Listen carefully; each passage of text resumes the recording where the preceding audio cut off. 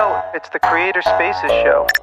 Let's get down to it. Are you a creator? I'm going to say yes, I am a creator. And I think in many ways, I would love to believe, well, other than creating cheese and making people happy when they eat it, I feel that I am trying to create an energy to really help people learn, help people grow through food. I think it's the easiest way to connect with people because everyone has to eat. And I think even when people are hesitant because it's a different cultural experience eating Middle Eastern food, I think that they're more willing to try learning when there's something delicious in front of them. So I definitely believe I am a creator. And also I realized more in my adulthood that I'm more creative than I ever knew I was than when I was growing up. And I think that's like an immigrant thing for me. Okay, so tell me about that within the context of you starting this business. Okay. So when I think back to being a kid, you have to think as an immigrant, right? I came here when I was 2, and I know people always want to believe, oh my God, she's not really an immigrant. Like she grew up in America. But when you understand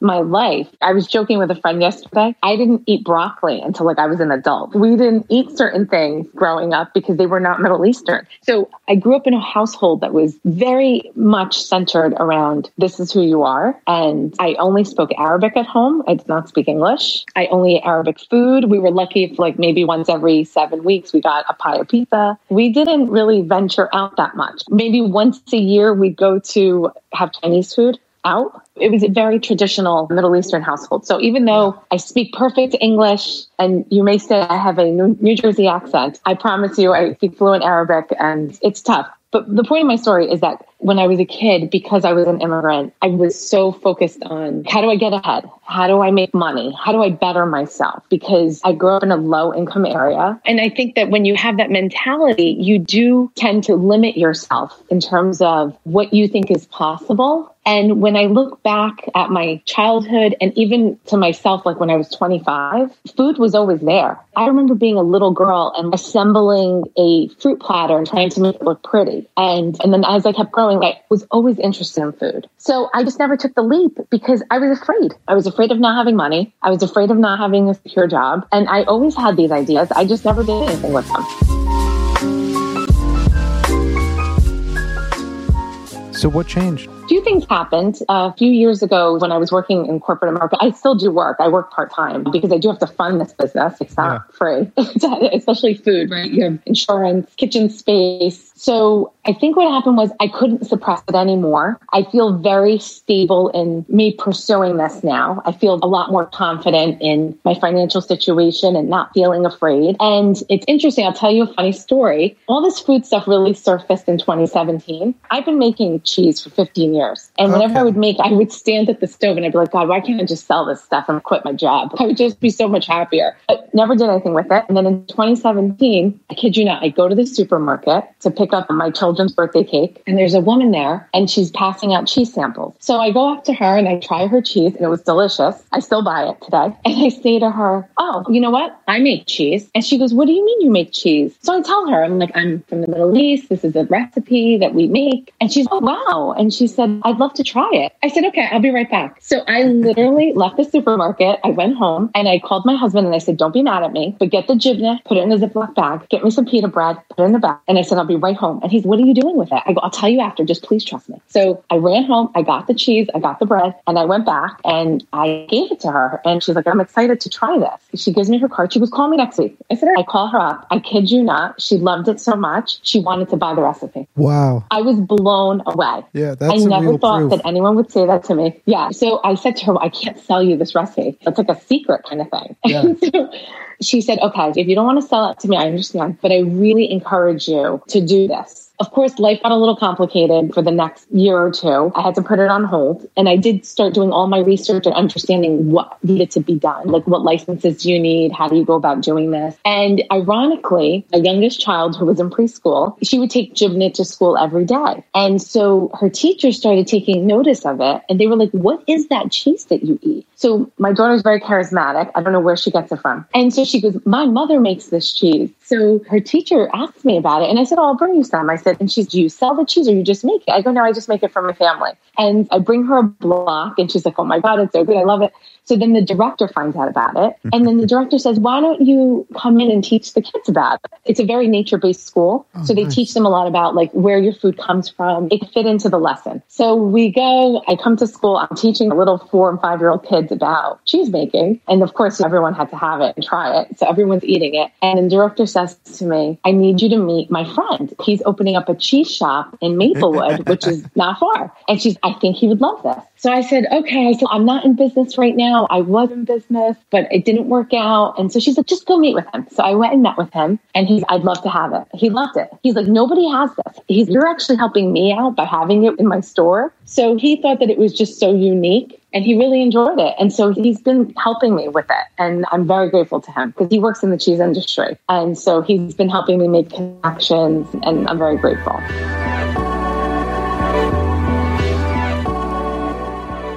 Tell me about the cheese. So the cheese is made from a whole milk pasteurized curd. It's cut into blocks. It gets salted and it has to cure, right? So it has to sit for a certain number of hours. I can't tell you how many hours, so that's part of the secret. And when it sits, all the liquid drains out of it. And then once that liquid is drained, there's a secondary process that it goes through. It has to get seasoned with this unique spice called mahleb. And mahleb comes from, I kid you not, it's the seed that is inside a specific type of cherry pit. Yep. And so I buy the seeds wholesale. I grind them up myself in a little processor and they give the cheese, it gets locked into it in the cooking process because the cheese has to get cooked. So I have this huge cauldron. It literally is like a witch's cauldron and I fill up with water. The mahleb's floating in there.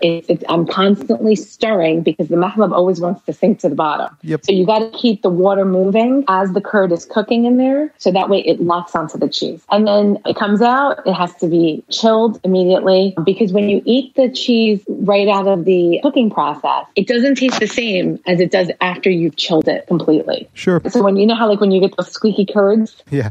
So it has like that squeaky, chewy texture. But then once everything is completely chilled, really cold, it becomes a semi-soft cheese, not as hard as cheddar, not as soft as mozzarella, somewhere in between. And it melts beautifully. Yeah, it's really interesting. Like I'm telling you, the cheesemongers are like blown away by it. They're like, it melts so well. And not having that oil layer to it, it's not there. So that's Jivne, and I'm excited about it. I'm now in 3 stores. I did have another meeting today. I won't share where yet until they tell me yes. And I'm going to slowly build. It's going to take a lot of work because it's not something people know. And I am dealing with COVID situations. So it's not like I can go in and do like full presentations. I have to show them marketing materials and leave them samples and then have them take it home or do whatever because we can't take off our masks. And then there's a follow-up. So it's a longer process, but it's okay. I'm always learning and I'm continuing to grow slowly.